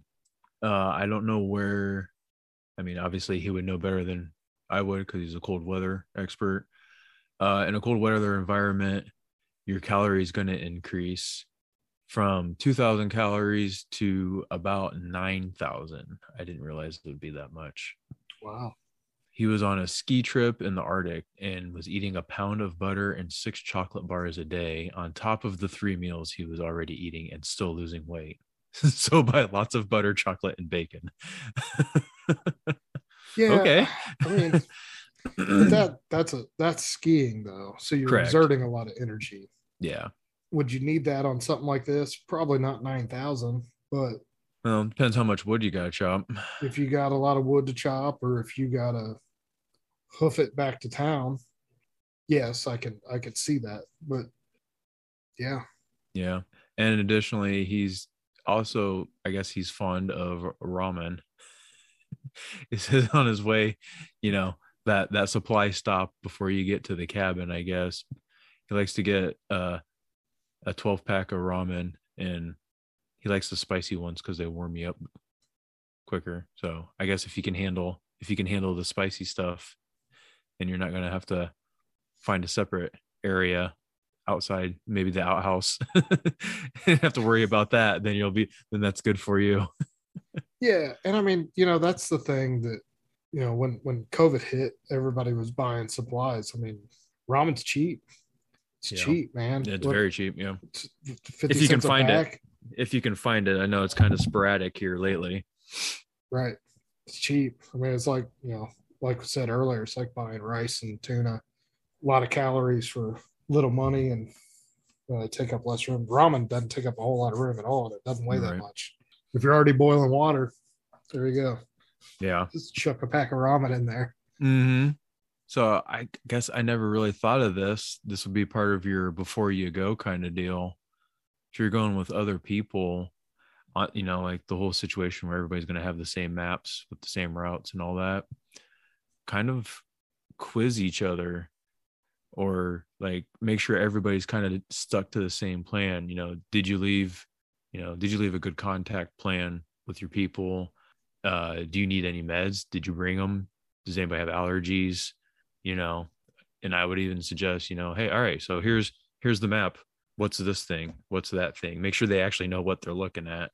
Make sure, you know, if you're the one handing out the maps, make sure everybody else knows what they're looking at. And you're not the only one that can decipher what all this stuff is. Because if you're down and out, it does them no good if they don't know what they're looking at. Yeah, I mean, hopefully it's like-minded people that you're going on this trip with, right? So you don't want to do that. It's like, well, you got a sat phone. Well, didn't you just buy 12 packs of ramen? Yeah. Well, I mean, you usually bring 3 wool blankets, and it's like, dude, Donner Party just turned into 2, buddy. You're staying at the airport, you know? So hopefully, you know, the friends you're taking on this trip already have the same mindset. Mm. If not, they're close enough friends that you could be like, yeah, I bought that for me. I got a gun. Don't touch my ramen. Right. Or we won't have to hunt for meat. Right. Yeah. So hopefully that kind of takes care of itself. I do like where it says in here, double check each other with medication and like allergies. Yeah. I mean, you don't want to buy 3 pounds of peanut butter and a guy's like, oh, I'm allergic to peanut butter. It's like, oh, well, that sucks. You know what I mean? As you reach across the table and grab it like a bunch of stack of poker chips, and you're like, well, then there's more for me. Yeah. Well, I mean, there's people that, they can't hardly smell it. Yeah. If you're like, oh, my prep is this gallon of peanut butter, and somebody goes, dude, I'm deathly allergic to that. Okay, I guess I'm not eating anything. I'll be eating this in airlock number 2. Yeah. And so me and my peanut butter's going outside to eat. Yeah. So yeah, I do like that. I mean, if you don't know, ask. People have egg allergies and peanut butter allergies and stuff like that. Mm. A lot of those high calorie energy bars have like peanuts and nuts and stuff like that in them. So yeah, you don't want to say, hey guys, I bought a case of this, and one guy's like, oh, I can't have that. If you're helping supply the group, that's true. You kind of want to ask before you spend the money on something like that. Yep, that's a good idea. Well, I guess the next thing here is we're going to get a crash course in wood stoves, which yeah, I mean, it's good. It's going to be different than, I mean, there's how many different ways to do a fire, if you were outside. So knowing how to work a wood stove is a good thing if that's what they have.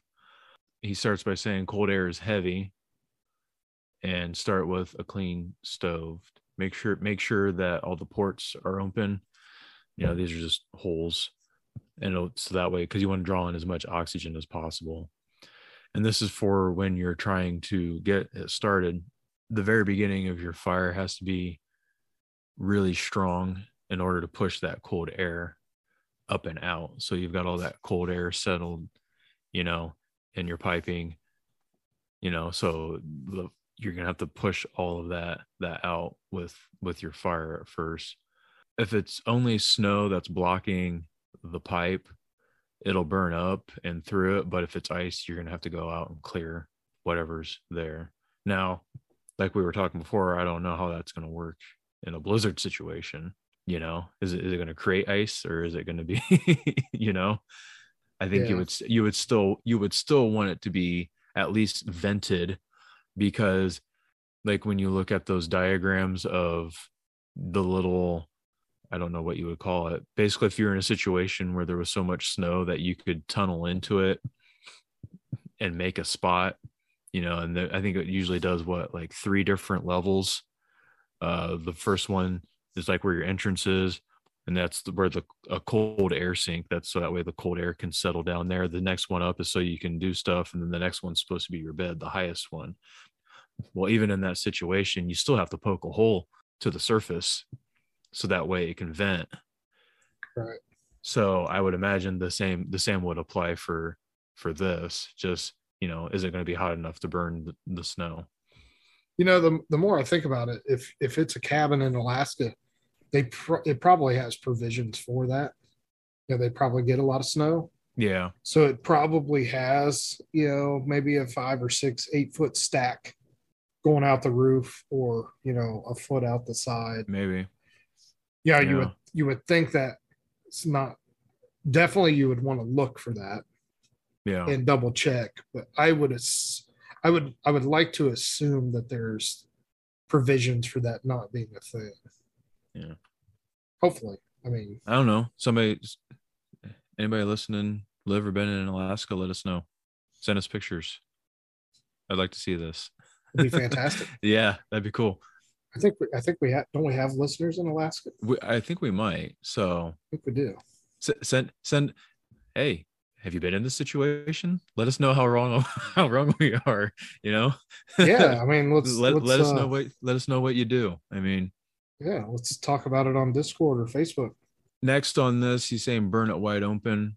Your instinct when you start this is to try and like preserve the fire, but that makes it more prone to smoke and I guess somehow increases the risk of a chimney fire. So let it burn good and hot at first. And if you're in a small room, you don't have to keep it going nonstop. This one's a good one. Kind of almost seems counterintuitive, I guess, to some people. Ash is insulative. So you're gonna have to clean it out, but just clean enough to allow the right amount of space for it to burn. So depend on the size of it, you're gonna want an inch or so of ash on the bottom of it to use as an insulator. Don't completely empty the whole thing out. And then you can use the ash that you're getting rid of to throw out for traction on the ice and snow, which I never would have thought of. It's pretty interesting. Yeah. Keeping with the fire, he's talking about wood. Obviously, it's going to be a lot easier if you have a sled for when you're gathering wood. Apparently, this is a very common thing to have in northern hunting lodges. So, again, if you call the owner, hey, you have a sled up there for all this stuff, and you can use that for if you're going out in the snow, because that'll make it's a little. You're not as heavy if you're not carrying it on your back. You're just pulling it behind you. And he's saying if you can't find one, make one. Well, what that's mean, like a garbage can lid and a rope. Yeah, you can kind of make something that you're going to pull as a sled. They should have made that into a separate paragraph. Yeah, they ran that together. Okay, that makes sense. Yeah. Yeah, it doesn't tell you how to make one. It just says, make one, do it. Yeah, because you're going to have to burn about a tree a day. Yeah. So you need to move a lot of wood. Yeah, you do need, and it takes them about 2 hours to process a tree to get ready to burn firewood. So that's a lot of energy if you're chopping. And then I think this kind of back, another common thing, create a routine, take turns getting wood, splitting the wood, cleaning the stove. The chore thing helps keep your mind off everything. It keeps everybody busy.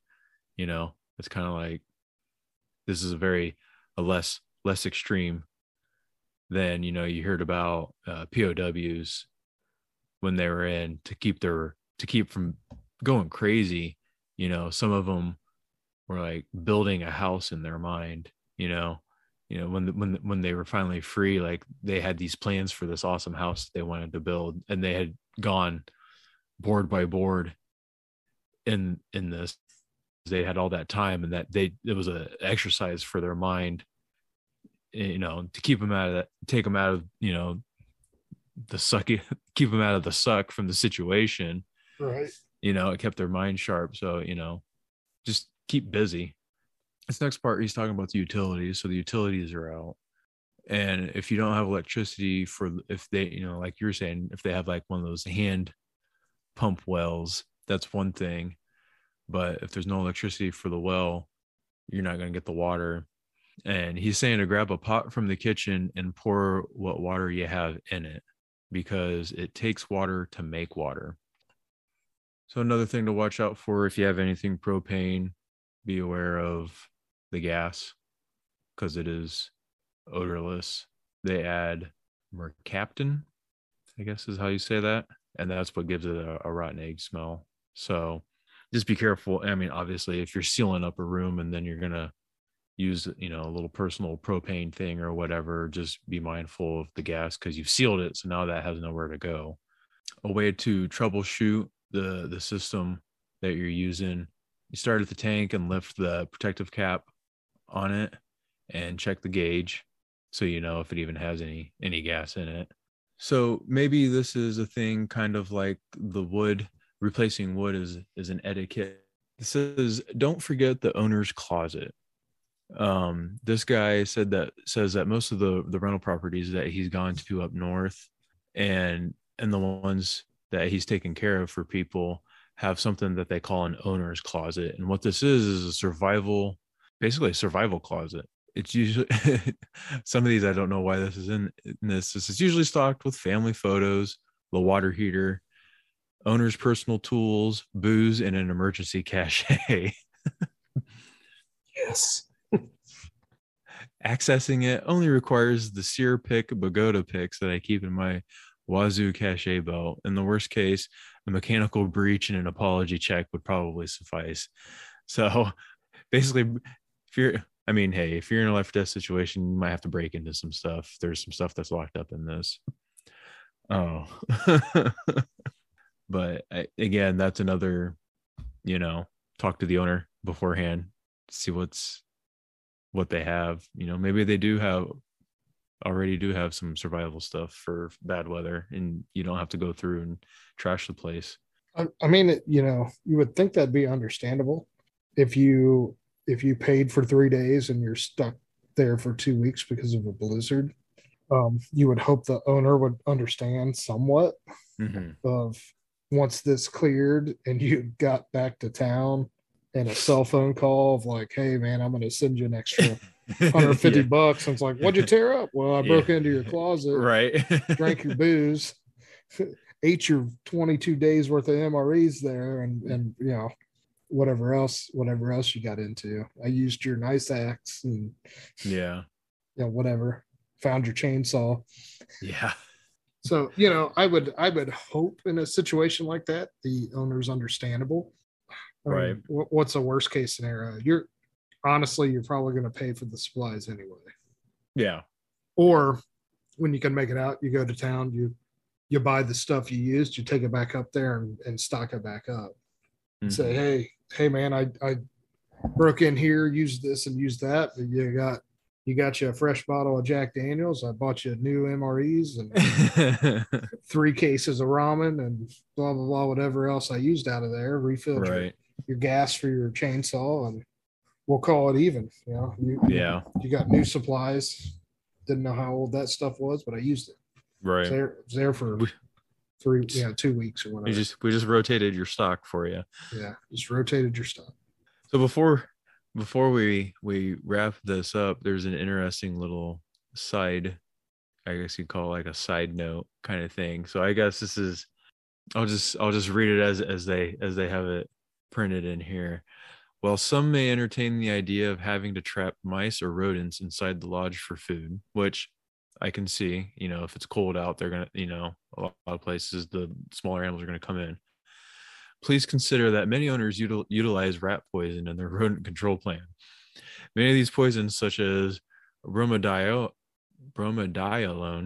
are very potent and have the ability to cause secondary poisoning. Such poison is an anticoagulant and can cause you to bleed out internally. So sounds like a fantastic way to go. So I guess are free range mice okay then if you catch them outside? Sure. I mean, maybe you have to be a certain distance away from the cabin. I don't know. Or just go for the tree rodents, go for the squirrels. Yeah, I think I'd rather look for squirrels.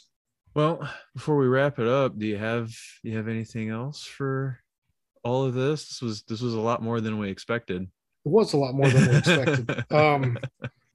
We do have people that I know we have listeners that live in these places or live in like Wisconsin or cold areas that are a lot colder, a lot more than us. So yeah, I'd like to challenge our listeners to hop on Facebook or Discord and talk about what you would do, or where maybe, you like us may not agree with something that these guys said, or have a little different take on it, or what you've done, or better yet, if you've been in that situation, what did you do? How did you manage that situation, and what happened, and how did it go? Well, here's what I'll do when we release this on our Facebook Wasted Ammo podcast or the Instagram Aftershock_podcast. I'm going to put this up. So on the Facebook, I'll put this up across. Maybe I'll pin this as a whatever they call it now. Is it an announcement, or I don't know what they call those anymore, but it'll be towards the top. And after, maybe once we read the scenario, maybe hop in there, kind of have an idea of what you think you would do, and then come back and go after listening to everything. Then, oh, well, maybe, yeah, I didn't think of this, or, I don't think what this person said was right, or, and that way we have a spot for everybody to leave their comments, so we can kind of, that's the whole point of all this, so we can get this person's knowledge and this person's knowledge. Maybe if we have people that have experienced this, we actually do have some Alaska listeners and they want to share with us, get a hold of us, contact us through the Facebook. I'd like to talk to some people that, so it's a lot better than reading an article. We can ask questions and, they have insight that you can get on the spot instead of having to just glean it from whatever they put in print. Yeah. I mean, something to add to that.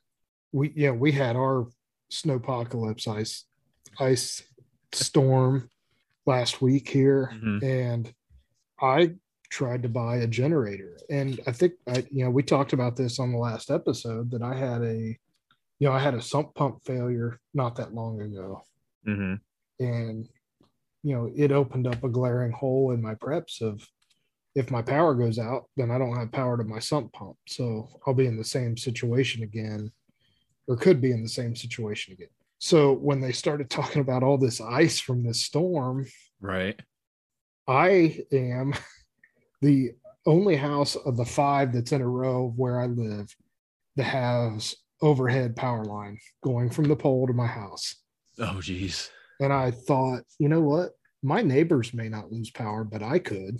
Right. If we all lose power, it's not necessarily on me, but I have overhead power line. So if we were going to get the ice freezing rain like they were talking about, that could knock my power line out. And if power outage is widespread in Cincinnati, it may take them a few days to get to my house to fix my power and my electric. So I tried to purchase a generator, and guess what? Everybody else was buying. So somebody still doesn't have a generator. Yeah. And I was a little nervous. I mean, I was a little nervous going into that storm, not necessarily losing heat, but having a whole lot of other issues that right. More water in my basement. Yeah. Now that water in my basement is cold water in my basement that is losing heat with piled up snow and ice. And where do we go from here? So, yeah, I mean, that's one take on something like this, the scenario that we didn't talk about, that, we talked about buying chainsaws and other stuff. Why not buy a generator and a space heater? Yeah. And 5 gallons of gas. That would alleviate some of these issues, right? Right. I mean, if you have a whole lot of money, I don't know, something else in that whole scenario that we didn't really talk about, but I mean, you can get a generator that would run a little space heater for not a ton of money. Yeah. If you're talking about buying a $200 or $300 chainsaw, I mean, yeah, $500 or $600 will get you a generator. Yeah. Well, I don't know. That's the fun of the conflicted scenario. You just leave it open-ended enough that you go into 50 different directions. So that's right. So go in a lot of directions with that. Yeah. So last thoughts, do you have any Not really. It would suck. I'd really consider not going. That'd be my take on it. If they thought there was going to be a blizzard, I don't know. I think that would really make me reconsider going. Yeah, I mean, back to what I said. It'd be worth a hotel room for a night or two. Yeah. Before trekking up to an off the grid cabin of, right. Hey, if you fellas want to go on up there, then I'm gonna hang out here by the airport. There's McDonald's down there and a Burger King over here and Pizza Hut. I can walk, something to that effect of let's wait this out a couple days and see what happens. Well, I guess that's going to wrap it up. Yeah, I don't want to think about being stuck in a blizzard. But it was a good exercise. So last week was enough, huh? Yeah. Maybe I'm just fatigued from that. So true. Well, until next time, when we talk to everybody, and hopefully we didn't have another snowstorm. Mr. Pixel and Dave Shock. Mr. D Shock. We'll talk to you guys next time. Thanks. Aftershock. Staticky stuff. Aftershock Podcast.